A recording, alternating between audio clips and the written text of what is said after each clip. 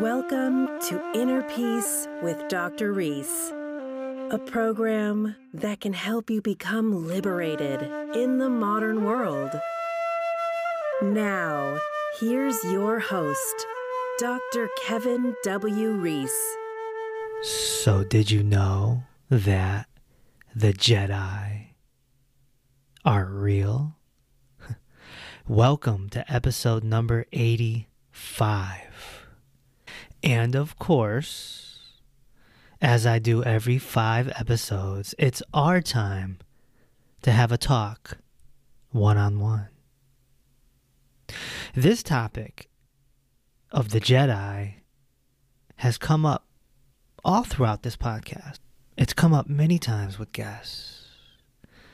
Perhaps the biggest one was with Dr. Gabriel Cousins. It's pretty clear that this series of Star Wars is way more than a science fiction story. George Lucas, the creator, obviously had Eastern influences. It's pretty vivid that he wanted to teach the Western world lessons, and he did it through Hollywood, science fiction. If you think that Star Wars is just some silly science fiction movie, you are very mistaken.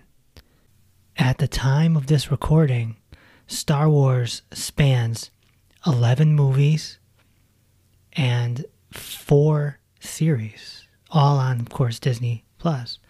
It's just this long 60-year story. And what George Lucas did essentially is he took politics and government and war and freedom of people, and he created a soap opera that's true to life. And he twisted it with science fiction and made it a galaxy instead of just a planet. And then he created a subplot throughout about these Jedi and Sith who operate with the Force. And the Force is what most people would call God. There's a lot to learn here. It's all there. I want to dissect that now on this recording. But first, I want to remind you that I need your support to keep my work in this podcast going. If you want to support, I encourage you to hit the link in the description and check out the Patreon page and sign up to become an exclusive member.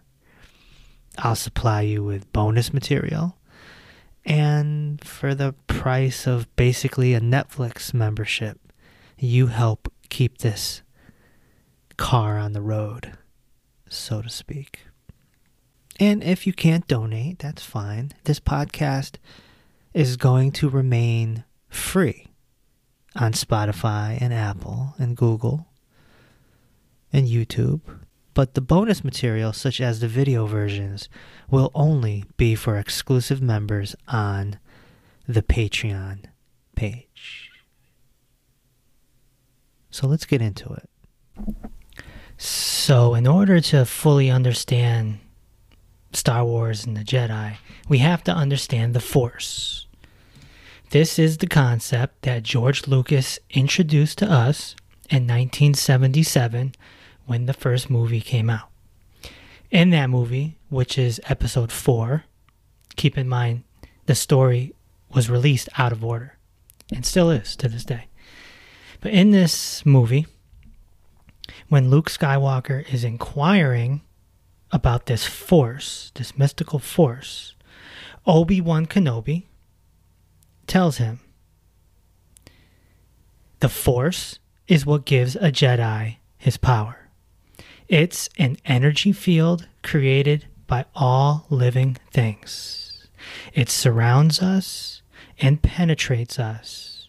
It binds the galaxy together. Unquote. Very, very important understanding here. Essentially, what he's saying is electricity. Now, later in the Star Wars story, in the Clone Wars series, we find out that there's two forces. There's living force and cosmic force. And the cosmic force is what gives birth to the living force.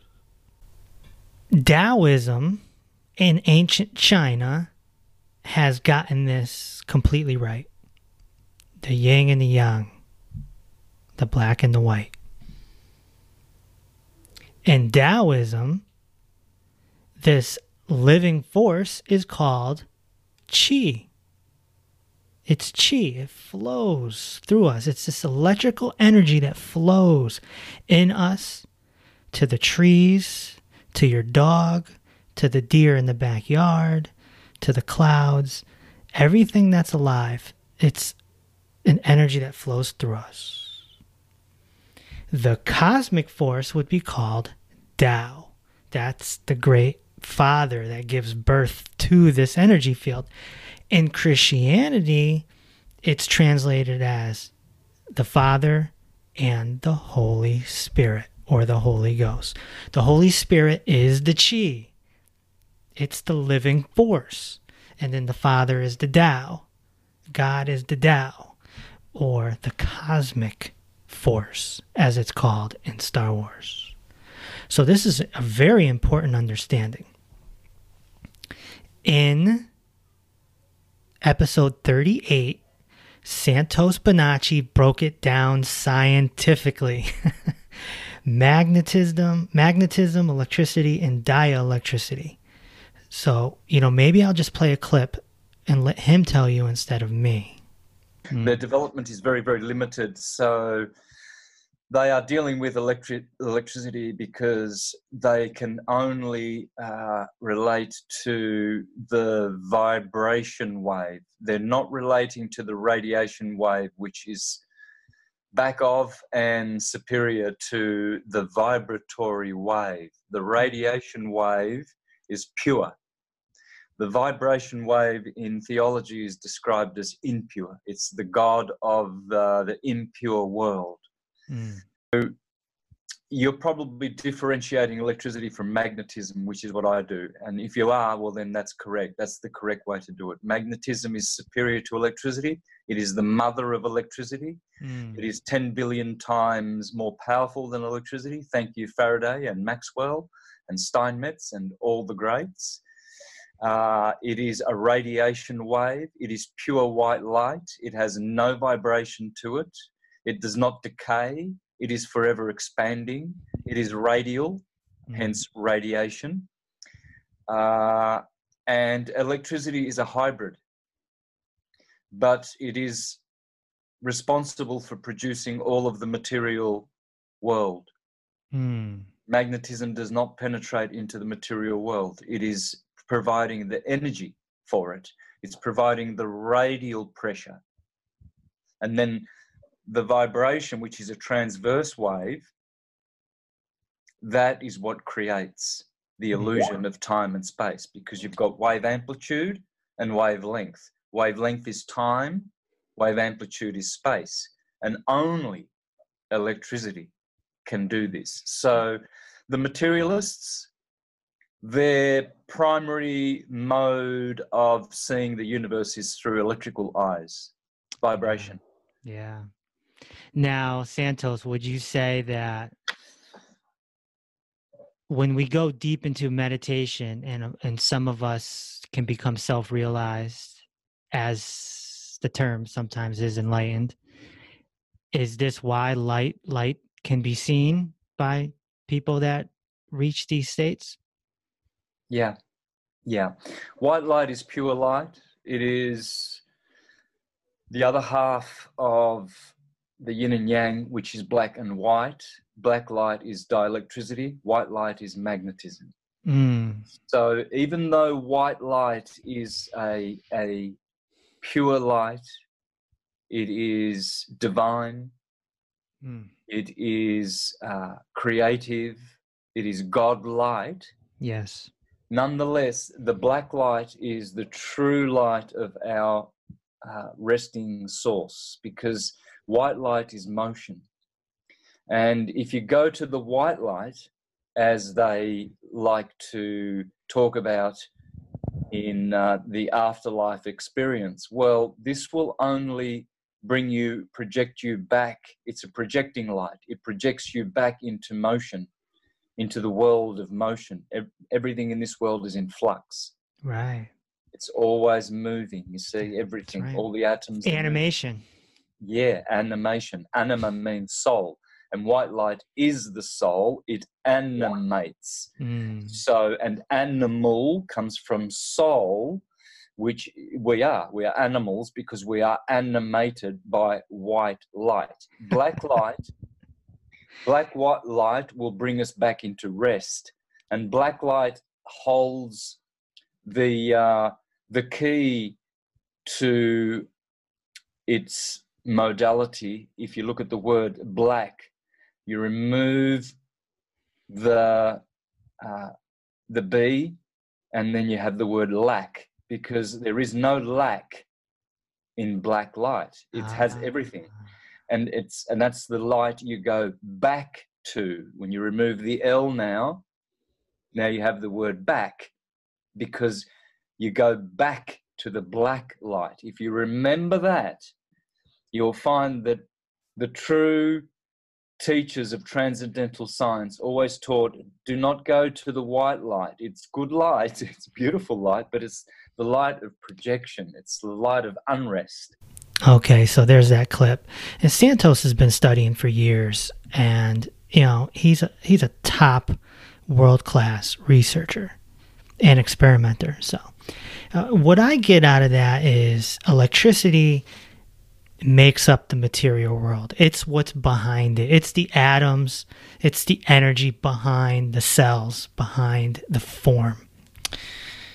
But it's powered by magnetism, which is the white light. And this would be the Force in Star Wars. It's the pure white light, the radiation wave. It's animation. So in Star Wars, when a Force-sensitive person is trained, they can use the Force to their advantage. And of course, in the science fiction story, it's them picking up rocks and moving them around, or anytime a Jedi fights a droid, a robot, they're going to win because they're up against metal. So they can move the material world. A Jedi can move the material world by using the Force. A robot stands no chance against a Jedi. It stands a big chance against a regular human, even with guns and swords, but not against a Jedi, because a Jedi can take their hand, project the Force to them, close their hand, and just take the droid and throw them up against a wall, even if they're 20 feet away. They can use the Force to their advantage. Okay? But then there's something giving birth, there's something backing up magnetism. And from what Santos says, that's dielectricity, which is the black light, the source. Now, this is backed up by Vishrant. We've had Vishrant, an enlightened master, on this podcast twice. And he has said that when he rests in his beingness, it's pure black. It's what Gautama the Buddha referred to as nothingness. And even though it's black, you're surrounded by a love and a bliss, a feeling of love and bliss. But your body is gone. This is also backed up with the episode I did with Peter Panagore, who had 2 near-death experiences. And in his death, he describes going into a blackness. But again, it was loving and compassionate. So it sounds like there's a source and there's a force. And the source is black and the force is white. And in Star Wars, again, this is called the living force and the cosmic force. Now, in the story Star Wars, what happens is some children are what's called force sensitive. In other words, even as a baby, their parents or their family are noticing that they have powers, so to speak. The Force is strong with them, as they would say. And so we see this in the very popular Star Wars series, The Mandalorian. We see it with Grogu, what most of the world calls Baby Yoda. He's a baby, and he's Force sensitive. There's this classic scene to me in The Mandalorian where this kid doesn't want to give Grogu a cookie. So Grogu gets upset, and he's like, okay, well, I'm going to take the cookie. So he reaches his hand out, the cookie comes right to his hand, he eats it. And he's just a baby, he can't even talk. And he's an immature being, right? He can't even talk, he's a toddler. He had a little temper tantrum, and he took the cookie by using the Force. So this is a good example of how the Force is portrayed in this science fiction Star Wars story. Grogu, aka Baby Yoda, needs to be trained in order to become a Jedi. In other words, you're not born a Jedi. You're born Force sensitive. And from what we can tell, it is genetic. The way it's described in the story is there's these elements inside of us called metachlorians. And when your metachlorian count is high, you're Force sensitive. This is what Spencer Clayton calls junk DNA. And that's actually in the next episode, episode 86. We talk about that. So some people have a high metachlorian count. Also in The Mandalorian, the bad guys are trying to get Baby Yoda because they want his blood. They want his metachlorian count because they're going to use it for something bad. Okay? But, Grogu taking the cookie, he's wielding the Force. And that's why someone like Grogu is a danger. And they say that in The Mandalorian. They say that like he needs to be trained because if he gets angry, he's going to use the Force and he can hurt people. So he needs to be trained so that he doesn't hurt people. When you get angry or scared and you use the Force, that's what they call the dark side. And when you go to the dark side, that's in the story is no good. When the Mandalorian brings Grogu to Ahsoka Tano, she says, I can't train him. He's like, why? And she says, because he has a strong attachment to you. Little Grogu looks at the Mandalorian as a father figure. That's the attachment. And that attachment will make him scared or angry if something happens to the Mandalorian. That's what happened to Anakin Skywalker when he turned to Darth Vader. And this is a huge lesson in attachment. And of course, in mysticism and inner peace, we try to get rid of our attachments as best as we can. But we'll come back to that. So yeah, in the story, it seems to be a genetic thing. In other words, Luke Skywalker he was Force sensitive because his father was Anakin Skywalker, right? And so it does seem to be a genetic thing as far as the story goes. So what happens is the Jedi come and look for these Force sensitive children because they want them to become a Jedi. So let's talk about that. A Jedi is a mystical warrior, someone that's Force sensitive, and they become part of an elite group in Star Wars, like what the Navy SEALs are to America. They're an elite group of warriors that do their best to keep the peace, and they're a unit of the government. That's what the Jedi are in Star Wars. Their adversaries are what's called Sith, and there's only 2 of them. And the Sith are, again, force sensitive people, but they use it for bad. They use it for their own way and to get more of a dictatorship society.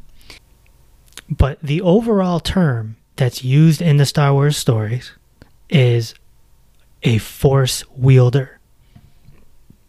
In other words, someone that can use the force to their advantage is a force wielder. If they go be a Jedi or they go be a Sith, that's a different label. But they are a force wielder. And there are characters that you run across in Star Wars, in the Clone Wars, in the Rebels series, that they're not Jedi or Sith. They're just a force wielder. And there's also, mystics who aren't Jedi. And they don't want to use their force powers. They just want to live in peace. So it's important to understand that a Jedi is a warrior, a mystical warrior, and a Sith is their adversary. But overall, the term is called a force wielder. And in real life, a force wielder would be called a magician. And I'm not talking about David Copperfield. I'm talking about a human being who taps into this power with extreme discipline and ritual and is able to start doing things that you can't even imagine. Now, can they do everything that a Jedi or Sith or Force wielder in Star Wars can do? No, because there's creative freedom. George Lucas has creative freedom to create a science fiction movie. But a Jedi is the combination of a magician, a medium, and a mystic. I think I'm going to do a whole episode on these 3 M's because they're really important to understand and they get a bad rap, especially with Christianity. Christianity is afraid of everything that isn't Jesus. Even though Jesus was a magician and a mystic. But so a mystic, a magician, and a medium are all slightly different. But together, with a science fiction twist, they're Jedi. In the Clone Wars animation series, it was revealed that the main bad guy, Palpatine, the senator who became the chancellor, who was really a Sith Lord behind the scenes, he manipulated the whole thing. Kind of like he turned it from a democracy to a dictatorship. But he was a Sith Lord behind the scenes, and it's revealed that he does magic. Like he does actual rituals.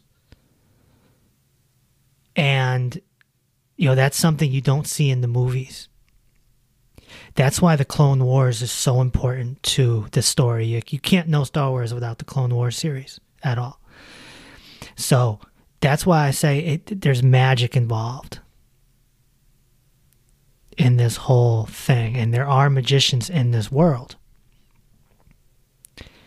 A mystic is slightly different. A mystic doesn't really use magic. A mystic is, the Buddha.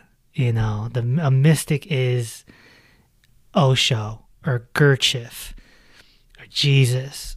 A mystic, you wouldn't recognize a mystic if you ran into them at Walmart. Remember when I told you the story about me meeting the blue antelope in episode number 20?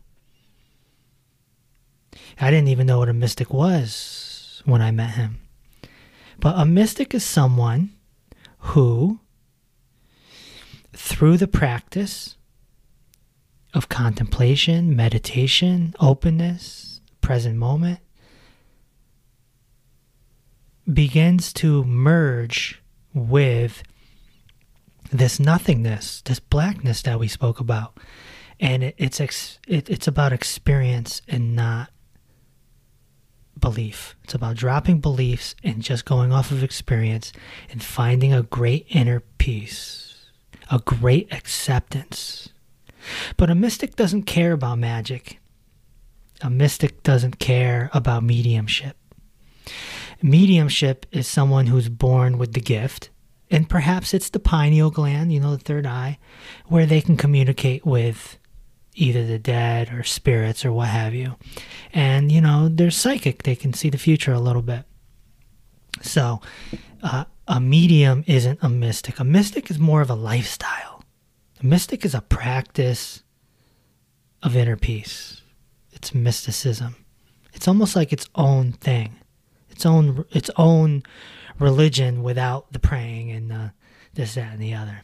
But people get it confused with magic. It's not magic. Magic is something different. That's when someone's trying to play around and hack into the system. You're trying to hack into the force, so to speak, and have it your own way. The law of attraction could be considered magic because you're using your imagination to, make your desires come to life. And mediumship, there's nothing a medium can really do. Like, that's their gift and their curse. I've never met someone who, becomes a medium at 30 years old. No. You meet a medium, they'll tell you they're having experiences when they're 8 years old, 9 years old. Like, it's just with them, and they got to figure it out. And so Jedi do have images and visions and premonitions, and so you could call that mediumship. So again, all three M's, because the mysticism part is their philosophy, and we'll get into all the quotes later on. But a Jedi's philosophy is very mystic. It's very Jesus, very Buddha, very Osho, very Gurdjieff. It's very Jalaluddin Rumi. It's very, don't let your thoughts betray you. It's real. It's the real practice. It's everything that I've been trying to portray to you for 85 episodes. And how to find inner peace. So something else that's portrayed in the Jedi culture, in the Star Wars culture, which is very real, is the term master. Now, master is not something you hear here in the Western world. We don't use the term master. We don't like the term master. Now, maybe because that term was also used with slavery, African American slavery, but master means something different to Eastern culture. Here in the West, we have reverends, ministers, pastors, rabbis. We don't have masters. But what a master is in the Eastern tradition is a human being who has become enlightened, self-realized. They've merged with the nothingness, and now they become a teacher. They take on disciples. Of course, the most famous story of this is Jesus the Christ, and also Gautama the Buddha. They were masters that had disciples, and in the scripture you see the disciples refer to them as master. It's important to understand that in Eastern tradition, typically, master is the occupation. It's also sometimes called guru. It's an occupation. That's the job. There's still a mystic. The mystic is the underlining label. The chances of a magician or a medium becoming a master as a teacher or guru is slim. And furthermore, you can be a mystic and not become a master or guru. A perfect example of that is, again, back to episode 20, when I met the blue antelope. He was not a master. He did not have disciples. He was a wandering guy, a wandering mystic who went from ashram to ashram, and, he didn't really want to teach. A mystic doesn't have to become a teacher. if they don't want to. A lot of them are up in the Himalayan mountains, or they're in a monastery, or perhaps they're a monk, you know? So, but some feel called, especially if they're a good communicator, they feel called to teach others. And so they take on the occupation. To be a master, you have disciples, and you have the responsibility to help wake them up so that they can be where you're at. Like the Buddha said, be a light unto yourself. It's like a master is a candle and the light is burning. And all the disciples are candles that aren't burning. And the job, the occupation, is to get that flame onto the other candles so that everyone can walk with inner peace and acceptance and gratitude and love and understand the divine. Now, the other way the term master can be used in the spiritual sense is someone who has mastered their inner self. In other words, they've graduated, so to speak. So in Star Wars, you'll hear the word master a lot. Anakin Skywalker calls Obi-Wan Kenobi master. They both call Yoda master. Sometimes they say, yes, Master Jedi. So in Star Wars, it essentially becomes like becoming a doctor. It's like if I'm talking to a doctor colleague, them saying, yes, Dr. Reese, and me being like, yes, Dr. Jones, no doubt, I understand. Hey, how about you, Dr. Smith? You know what I'm saying? So in Star Wars, that's what it's like. Once you graduate and become a Jedi Master, they now use the term master to refer to each other. Sometimes in spiritual tradition, you might have a master who takes on one disciple, and that could be called apprenticeship. And this is also very much used in the trades. If you're studying to become an electrician, you'll become an apprentice of a master electrician, right? Or a carpenter, whatnot. So this is very much used in real life. In Star Wars, George Lucas created a fictional term called Padawan, and that means a learner Jedi, an apprentice.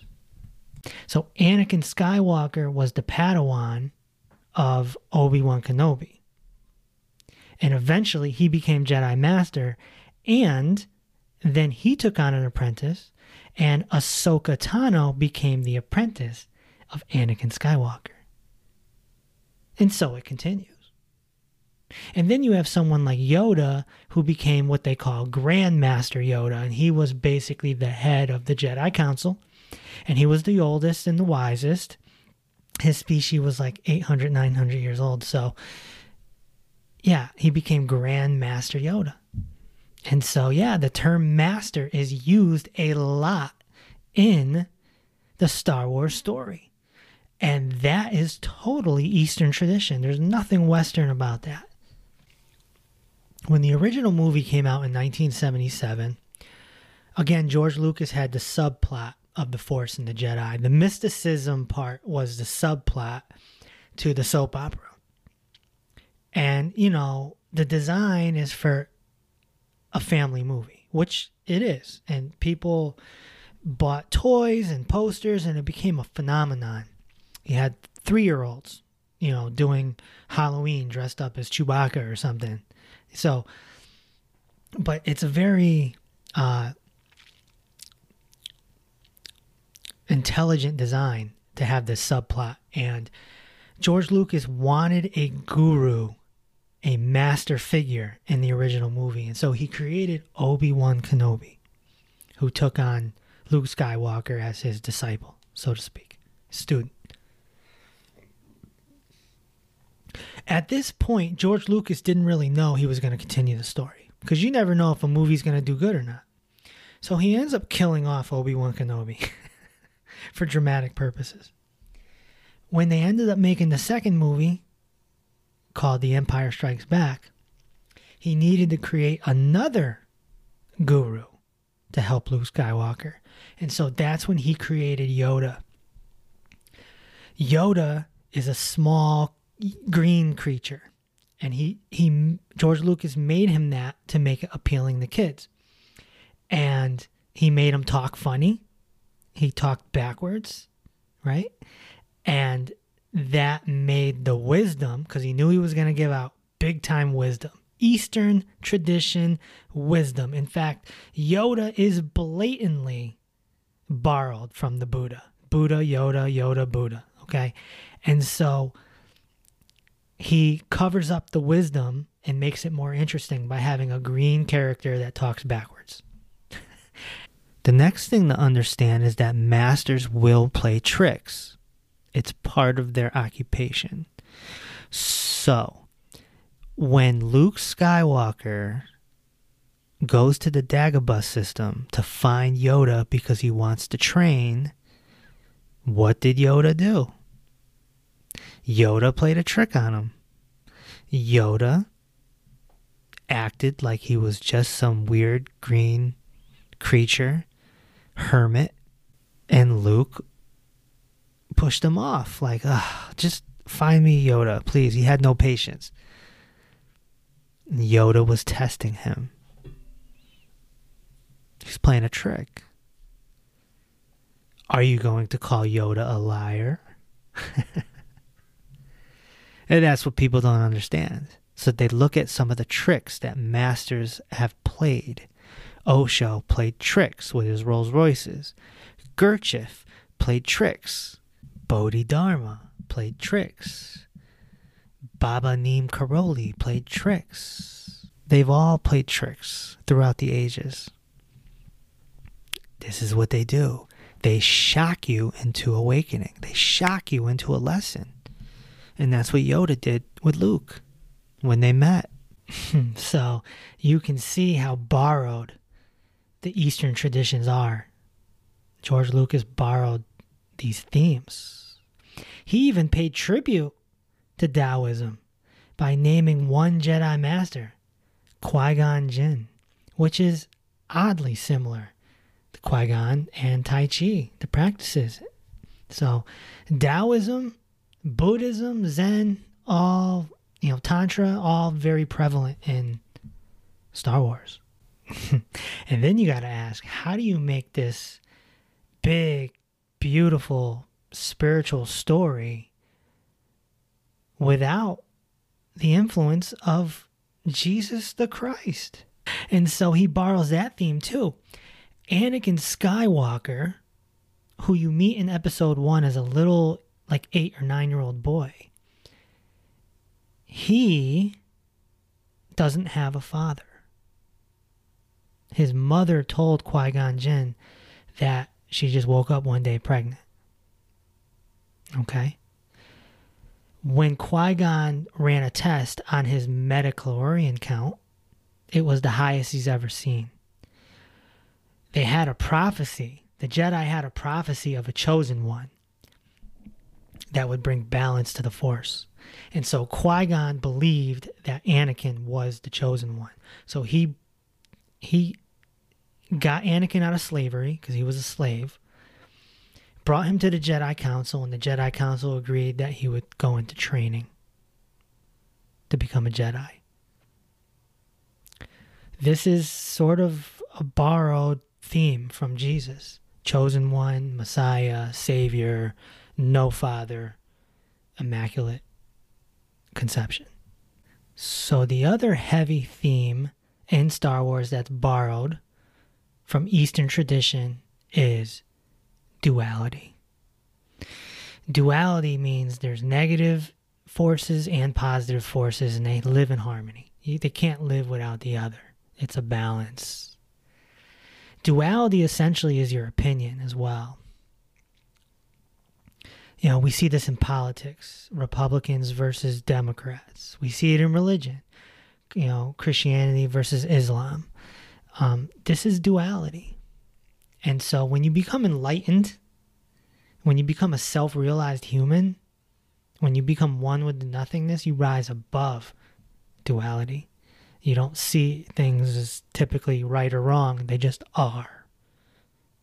In Buddhism, it's called suchness. It's just suchness.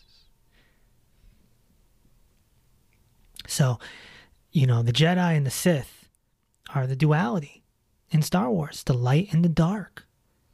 In the newer Star Wars films that came out just over the last few years, Supreme Leader Snoke makes mention of this in the movie. He says, "The darkness rises and the light to meet it." So he touches on some truth there. You can't have one without the other. There is no light without darkness. There's no enlightenment without samsara. There's no insight without suffering. Also in the new films, an older, wise Luke Skywalker, who's now a hermit, he becomes a hermit on an island, right? Similar to Master Yoda. So now it's revealed that there are texts, ancient texts of the Jedi Order, scriptures. And this is a big part of Eastern tradition, or all religious tradition. To have eras and eras and decades and centuries of knowledge and reports of what's happened, history. Gautama the Buddha's sutras, and there's a lot of ancient texts in Tibet. I mean, there's tons of them. The Tibetan Book of the Dead. I mean, it's ridiculous how many ancient texts there are. But that is another comparison, that the Jedi are real, that the ancient texts. Something else that I feel is important to this recording is to talk about Zen, the tradition of Zen, because it's prevalent in the Star Wars story. For those that don't know, Zen is a tradition created by Master Bodhidharma about 1,000 years after the Buddha, about 500 years after Christ. And Zen is essentially a hybrid between Buddhism and Taoism. And Zen is I'll use the word strict. When I had Daizan Roshi on this podcast, a Zen master, I said, could one compare Zen as the Navy SEALs of spirituality? And he kind of agreed. Yeah, it's a lot of discipline. It's a lifestyle and simple. They took all the hoopla out of Buddhism and Taoism and they simplified it and created a very sit down and meditate and walk and meditate type of culture. So Zen is very relevant in the Star Wars movies, especially with the robes. Look closely at the robes from episode 1, 2, and 3 in the Clone Wars, in the beginning. Look at the robes Obi-Wan Kenobi is wearing, Qui-Gon Jinn, young Anakin Skywalker, Mace Windu. Very Zen-like. Also what Zen-like is the koans. A Zen koan is almost like a 1 to 3 sentence riddle.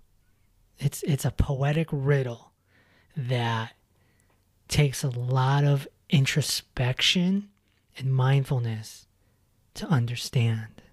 And again, myself and Daizan Roshi, we talk about the koans in our episode together. But in Star Wars, there are some koans. They're not super deep. Obviously, the show, they need to appeal to children. But the one that stands out is when Luke Skywalker is on the Dagobah system and he's training with Master Yoda, but his ship is stuck in the swamp and he can't get it out. And Yoda's like, "You use the Force to get it out." And he's like, "All right, I'll try." And Yoda looks at him and he says, "No, try not. Do or do not. There is no try." You see, that's like a koan. It's a paradox. Because what he's asking Luke to do is impossible. Whether one succeeds or fails at the task, you have to try first. Right? So he's making Luke think. He's making his mind twist up there. And that's what a Zen koan does too. Have you ever heard one hand clapping? But he's just trying to get Luke into the present moment. Focus. And to develop confidence, faith, right? And this little koan comes up later on in the Rebels series as well. And Kanan training Ezra Bridger, he used it with him, and I made mention of him hearing it from Yoda and everything. So it's cool to see the story expanded on like that. But yeah, it's a little Coen to make you think, like, the sound of one hand clapping. And speaking of the Rebels series, which is very important to the story of Star Wars, it's like 40 episodes, animation series. And, one of the parts that's cool in there where they expand the Force is Ezra, when they had to make a long jump, him and Kanan would tag team, help each other out, and Ezra would jump, and then Kanan would use the Force to make his jump longer. It was like an assist, like in basketball, an alley-oop or something. So, these Force-sensitive people in the story have the power or the ability to really move things. And going back to the swamp, when Luke can't get the spaceship out of the swamp, Yoda eventually does. And it's kind of a lesson of, well, look at Yoda. He's like 2 foot tall. He's this little, and at this time he's old. He's on the verge of death. And he lifts it out of the swamp, but Luke can't. And so, there's a lesson there. But then we have to ask ourselves, well, can we as human beings, if we tap into this chi, this force, this magnetism, can we make things move with our magic? Can you lift something small across your room, like, say, a plastic cup or a wallet? My answer, I don't know. Never seen it, never heard of it. However, I have heard stories of very, very highly enlightened mystics who can levitate themselves. These mystics and yogis, they typically can levitate during meditation about a foot or two above where they're sitting. In Return of the Jedi, the movie, Luke Skywalker makes C-3PO in his chair levitate. I think that's for sci-fi purposes. Making a spaceship come out of a swamp, or making somebody float all, across the way. Or the scene I told you about earlier when Baby Yoda, also known as Grogu, takes the cookie, from 2 feet away, like, give me my cookie. But levitation, I've definitely heard about. It was reported that Gautama the Buddha was caught flying at one time. Of course, that's an ancient report. 1,000 years later, when Master Bodhidharma brought Zen, or created Zen in China, he also taught them Kung Fu. That's how the Shaolin monks know Kung Fu. And it's reported that he would make long jumps where he's kind of floating. Not necessarily flying, but like floating. It's kind of like you see in the movies. And so that was definitely reported of these Jedi-like jumps. Of course, we have all sorts of mystical things that Jesus, the Christ, did.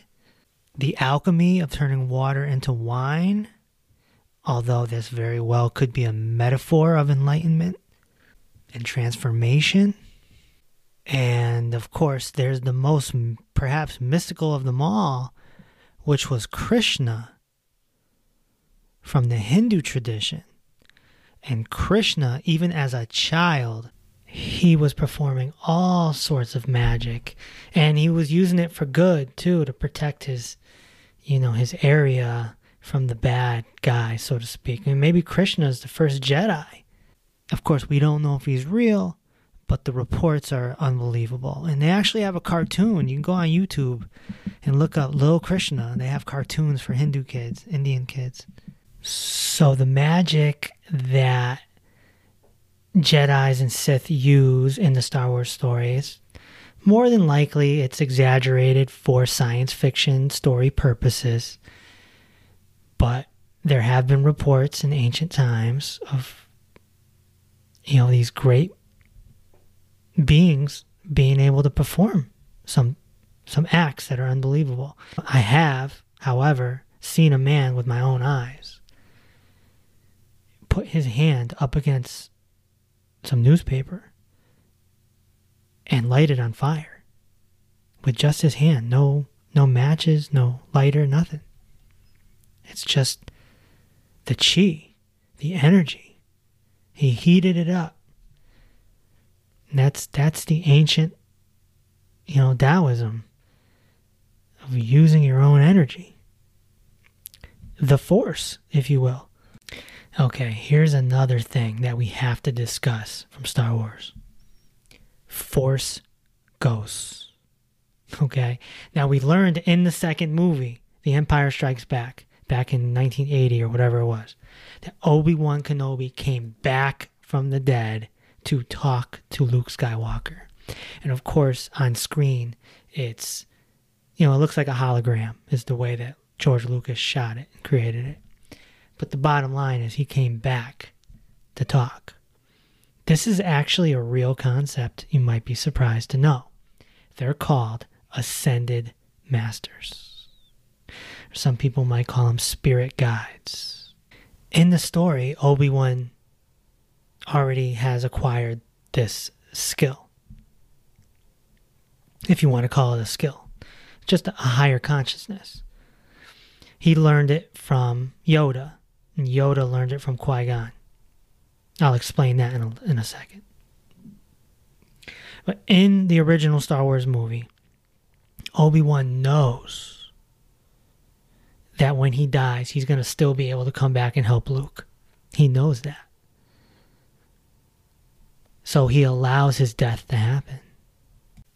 In the classic scene when Obi-Wan is fighting Darth Vader, and Darth Vader is about to kill Obi-Wan, Obi-Wan says to him, "If you strike me down, I shall become more powerful than you can possibly imagine."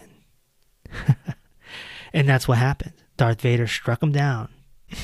So, how does this relate to real life? Have you lost your mind, Kevin? Well, if you go back to the episode with Dr. Robert Morse, the first one, episode 49, we talk about this. And Dr. Morse has lots of experience with these spirit guides, with these ascended masters. Okay? It's been talked about for ages and ages. In order to become an ascended master, the understanding is that this person needs to become enlightened as a human first before they die. This is discussed in detail in the next episode with Spencer Clayton. And he explains that these masters, they die and they go into the 5D, the fifth dimension. And then they're able to come back and help humans.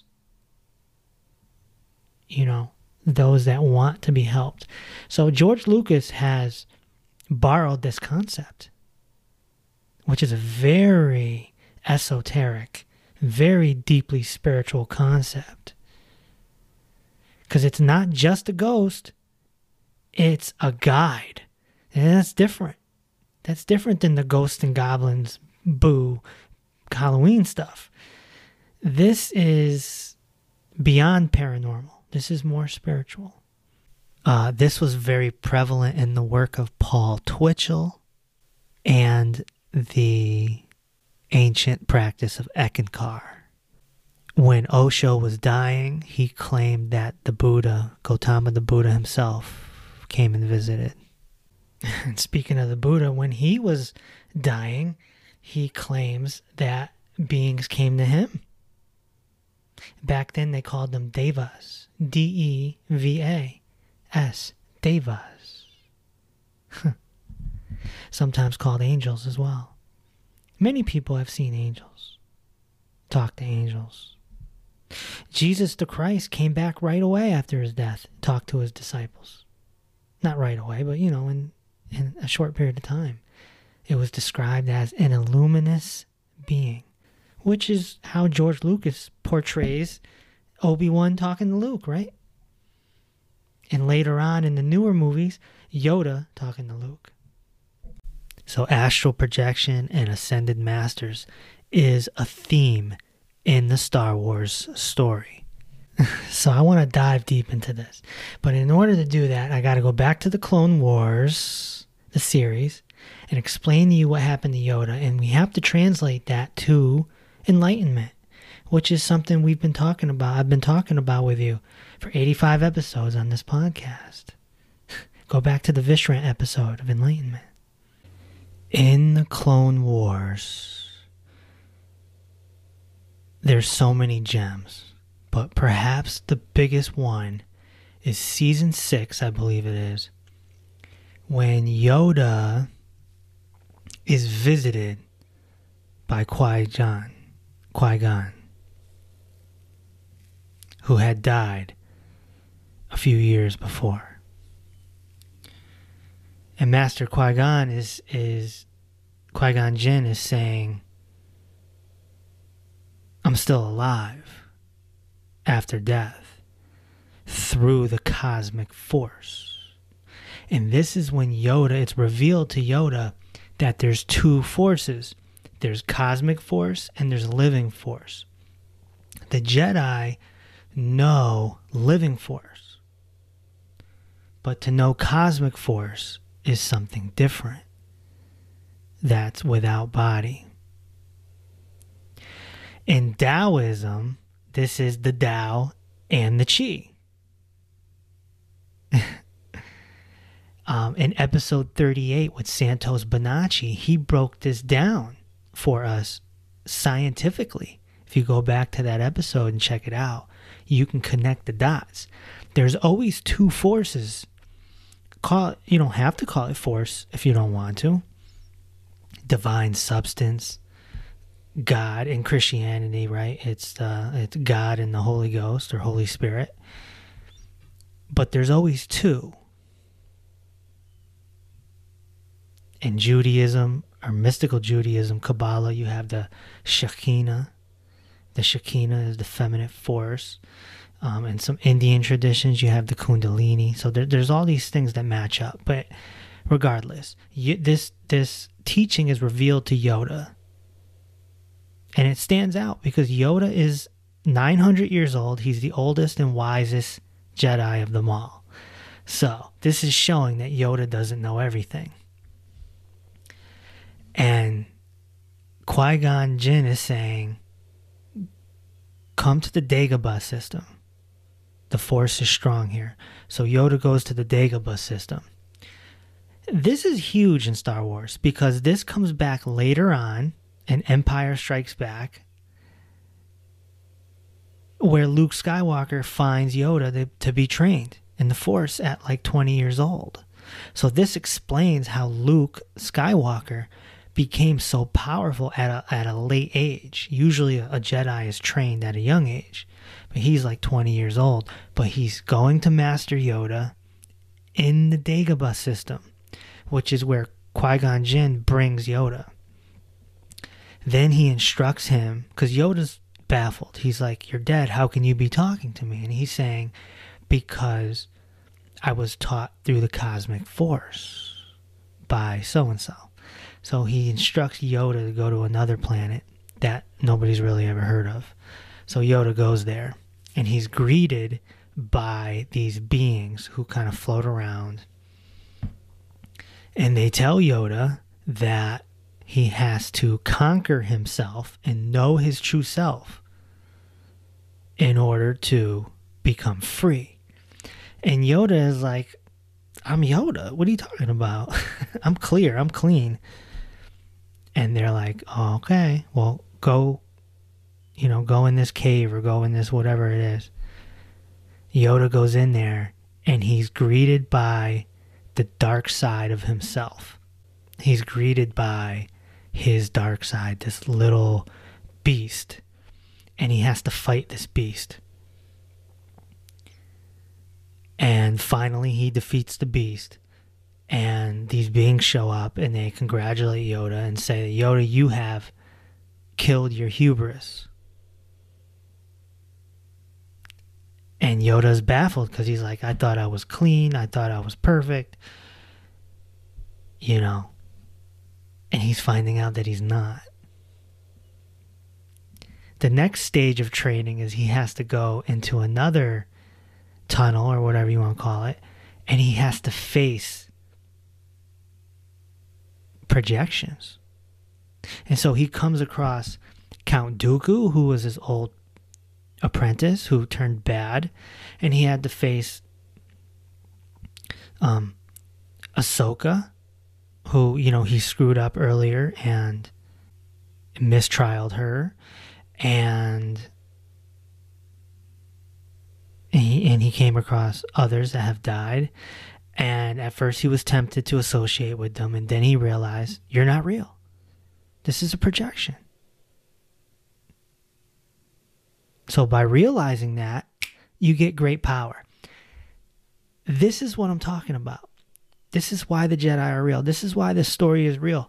This is what really happens when you go through the enlightenment process. It's a detox because your mind projects images. It's projecting images now as you're living, and it will when you die on your deathbed. That's why they say if you die before you die, you'll never die. Because if you go through the enlightenment process now, whether you're 30, 40, 50, 60 years old, whatever, you're going to go through this detox process. This is what Gautama the Buddha went through underneath the tree. This is what Jesus the Christ went through in the desert. It's a detox process. And you might see demons, or you might see whatever it is that's the pattern of your mind you're going to see. If you truly hate someone, you're going to see them. If you're addicted to sex, you're gonna die horny. If you're obsessed with a certain TV show or a celebrity, you're gonna see them. If you're really into Jesus, you're gonna see Jesus. If you're really into Buddha, you're gonna see Buddha. The mind projects, and we have to get it to stop projecting long before we die. Some people refer to this as an ego death. Ego death. This is explained brilliantly in the famous book, The Tibetan Book of the Dead. So, this is the Star Wars version of that. So Yoda is going through his enlightenment process. And this is mind-blowing for the viewer, because we all thought he was the oldest and wisest Jedi. He's a sage. But he's not enlightened. Yes, he's force sensitive and he can use the force. And yes, he's wise, but he's not fully enlightened, because if you're fully enlightened, then you wouldn't be a warrior. In fact, there's another episode, and I think it's just a few episodes before the one I'm talking about with Yoda, where there's another big reveal that on this planet, I forgot the name of it, and I guess it doesn't matter, but there's these beings, and they actually use the word mystics when describing it. They say there's mystics that are force sensitive, but they're not warriors. And so right there, I think it's Yoda that explains it. He's explaining to the viewer that, yeah, we're mystics. The Jedi are mystics, but we're not fully enlightened because we're warriors. Because if you're fully enlightened, you have a great compassion and love. You're not going to be able to be a warrior.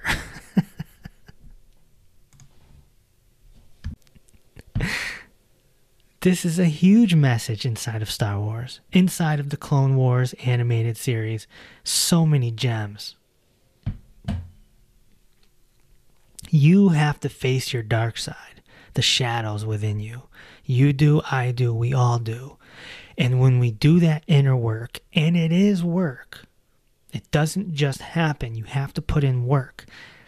This is described in the episode I did with Daizan Roshi, the Zen Master. This is in the episode with Dr. Gabriel Cousins. It's in many episodes. We've been talking about this on the podcast for week after week after week.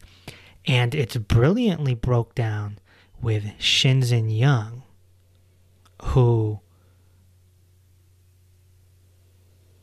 I did an episode with, and we talked about the detox process.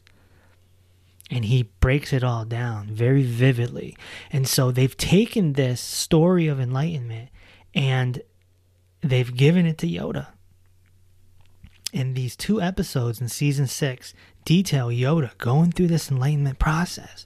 And when he's done, he will know that death is only the beginning. And from a story standpoint, this is huge because it comes back. It comes back in The Empire Strikes Back, which is probably the most famous Star Wars movie. It came out in the late 70s or whatever. This is how Yoda and Obi-Wan Kenobi end up coming back as what they call Force ghosts. And if they weren't able to come back as Force ghosts, then they wouldn't have been able to lead Luke Skywalker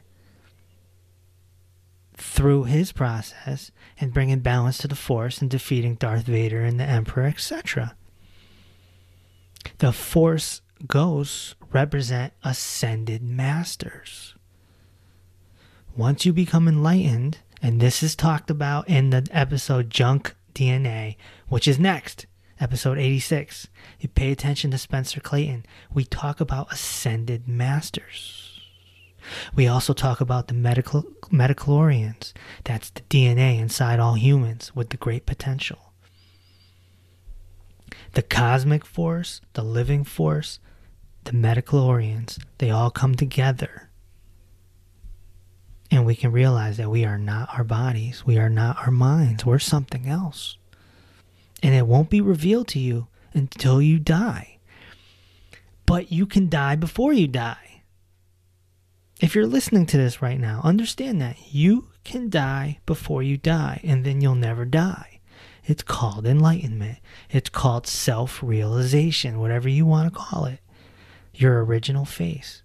If you die now, in other words, your desires drop away, your hubris drops away, all your attachments drop away, and your mind stops projecting, you're in heaven. You're living in heaven. The kingdom of heaven is within you. And this is all portrayed so brilliantly in the Clone Wars animated series. Another theme you see in Star Wars is meditation, right? They're always taught to meditate, to be in the present moment. And then there's the mysticism, the practice lifestyle of becoming a mystic. 2 things that are very prevalent in the Jedi culture in Star Wars is the saying, your thoughts betray you. It's very important because it's true. And if you start observing your thoughts, you'll see that your mind plays tricks on you. So one Jedi is reminding another Jedi, hey, your thoughts betray you. Careful. Be mindful. The other one is search your feelings. Search your feelings. What these 2 phrases are is basically vipassana. It's what the Buddha taught 2,500 years ago. It's called being a witness also. Be a witness and watch your thoughts and watch your feelings. You can see everything. And this is a game changer. This is mindfulness. And this is the best part of the whole Jedi, is these teachings. Because every teacher, every spiritual teacher out there is teaching the same thing as what's in these Jedi movies, these Jedi culture, is be present, be careful of your thoughts, be careful of your feelings. You can watch. Just watch it. Just watch. I recall episode 4 when Obi-Wan is training Luke and they're on the spacecraft and he's got this little ball thing that floats and it shoots lasers at him, but he's got to block it with his lightsaber. And then eventually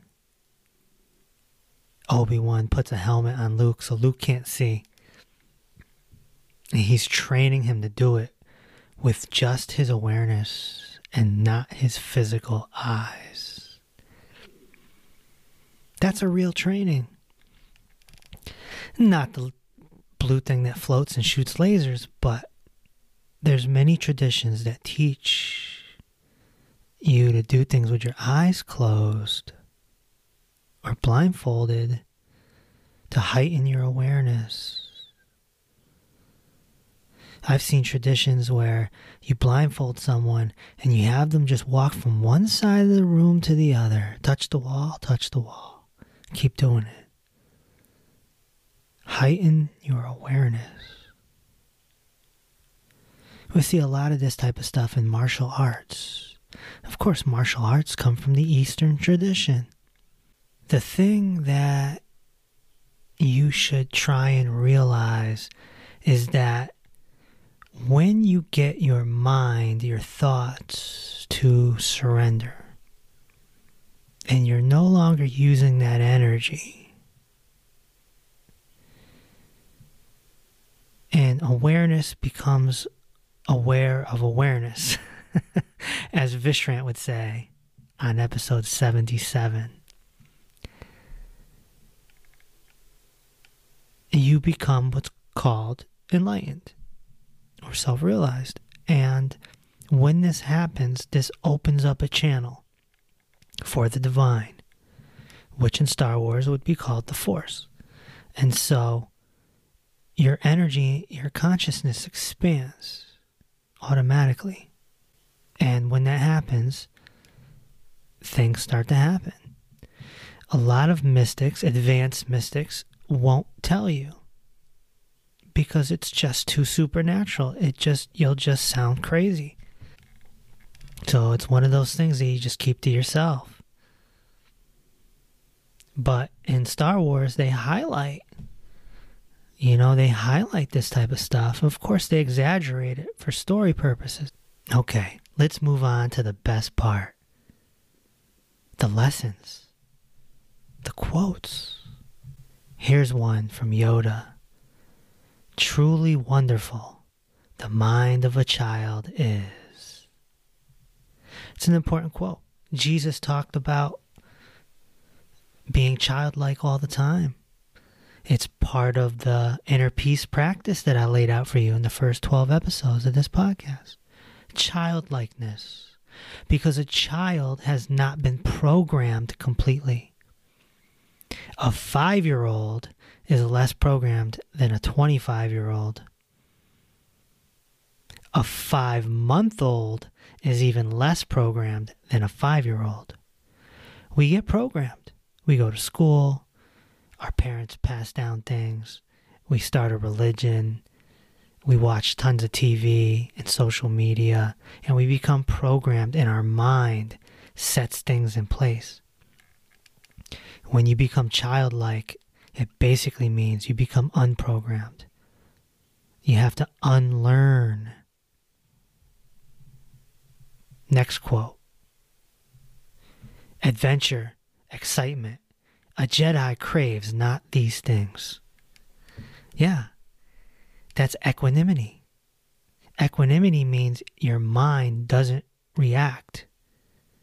Whether it's something exciting or something super down and sad or negative. You're equanimous. Even Steven. Here's another good one from Master Yoda. Fear is the path to the dark side. Fear leads to anger. Anger leads to hate. Hate leads to suffering.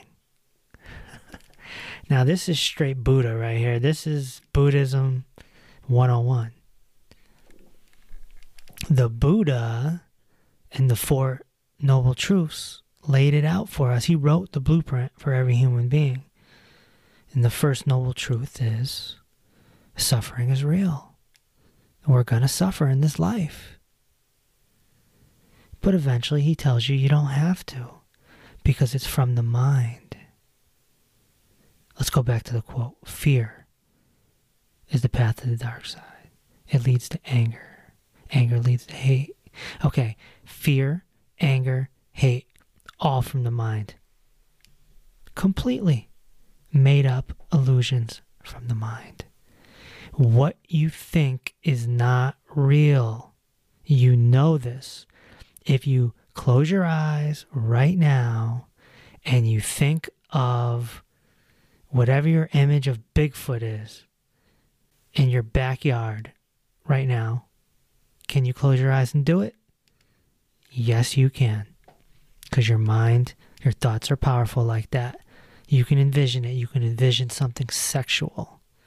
You can envision someone that's died talking to you. You can envision all this stuff. It's all fake. It's not real. Fear, anger, hate, not real. Creating it with your mind. So the mind is creating suffering, is essentially what Yoda is saying here. And of course, it's taken from Buddha. Here's my favorite one. You ready? This is from Empire Strikes Back. This is the late 70s. Yoda tells Luke, luminous beings are we, not this crude matter. That's the best. He's saying, you are not your body. You're a luminous being. You're light. You're energy. Your consciousness. You are not your body. We've been saying this for 84 episodes on this podcast. And Gautama the Buddha said it 2,600 years ago now or so. Everyone's been saying it. We are not the body. Luminous beings are we, says Yoda. Let's go to Master Obi-Wan Kenobi. He says, be mindful of your thoughts, Anakin. They betray you. All right, we're back to the thoughts. Don't believe your thoughts. You're not going to be able to shut your thoughts down right away. It's going to take a long time, a lot of practice. But what you can do right now is to not believe your thoughts. When a thought crosses your mind that, oh, I don't think I can do that, don't believe it. When a thought crosses your mind where you have a hypothetical conversation with a friend or a parent or something, don't believe it. Laugh at it. Ha ha ha ha. Silly mind. Putting out all sorts of projections. It's not real. It's fantasizing. It's dreaming. It's dreaming. And yes, society has programmed you to dream. Just with Nike commercials alone, everything's dream. Follow your dream. Wake up. Wake up. Next quote. If you define yourself by the power to take life, the desire to dominate, to possess, then you have nothing. That's good. That's good. Desire, also another path to suffering. Because when you desire something, it's a goal. It's something ahead of you. And it may not happen. It's an expectation. And of course, to dominate and possess things don't really matter.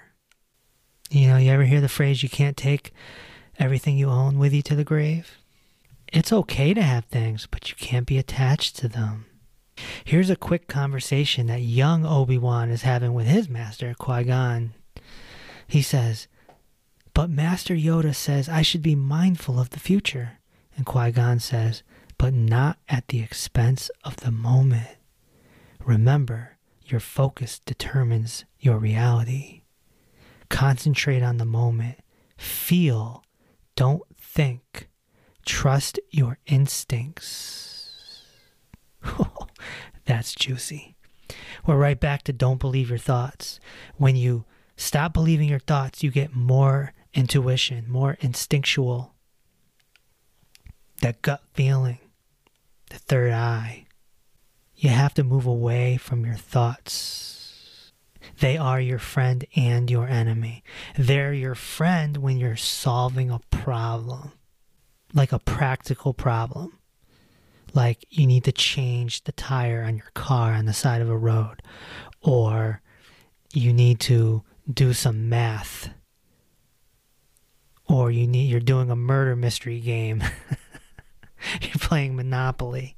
Okay? Then use your mind practically. But stop dreaming.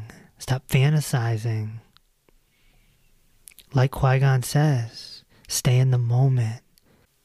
If you take a walk and you're dreaming and you're thinking and you're fantasizing, you're not in reality. You're missing the birds, you're missing the sky, you're missing the squirrels, you're missing the sounds, you're missing everything. Let's move on to the Clone Wars, the animated series on Disney. One of the best things, the best thing I think in the whole Star Wars story is this series. Easy is the path to wisdom for those not blinded by ego. Ooh, yeah, ego is our false self. This is our pride. This is our importance, right? I did a whole episode on ego, episode 12 or 11. I forgot, one or the other. Ego blinds us. It starts around 2 years old, the terrible twos, and it's nice and crystallized by the time we're 13. And then we start suffering. From 13 on, we just start suffering. Through the high school years, the pimple ruins our life. Your first girlfriend or boyfriend breaks your heart. We go through this whole ego suffering, and it continues to your death unless you change it. And if you're listening to this podcast, then you must have a gut feeling that you wish to change it. Here's another good one. The best confidence builder is experience. Such a simple quote, but we're right back to the whole mystic definition. It's all about experience. Ooh, here's a good one.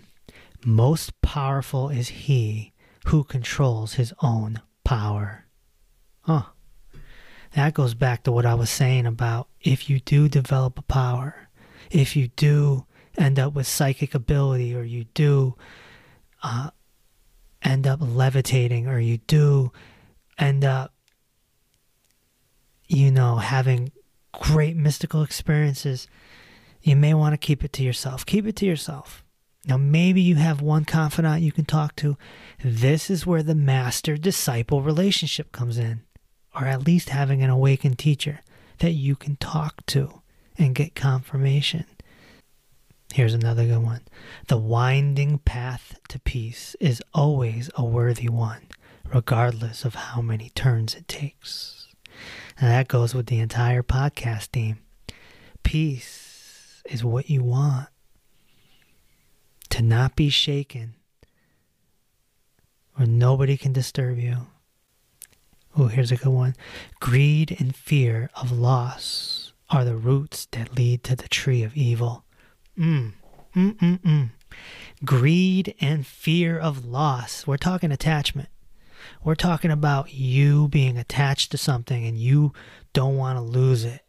Your house, your car. Attachment leads to the dark side, essentially, is the theme. Okay? This is what Osho was trying to send the message of with his Rolls Royces and his diamond watches. He wasn't attached to them.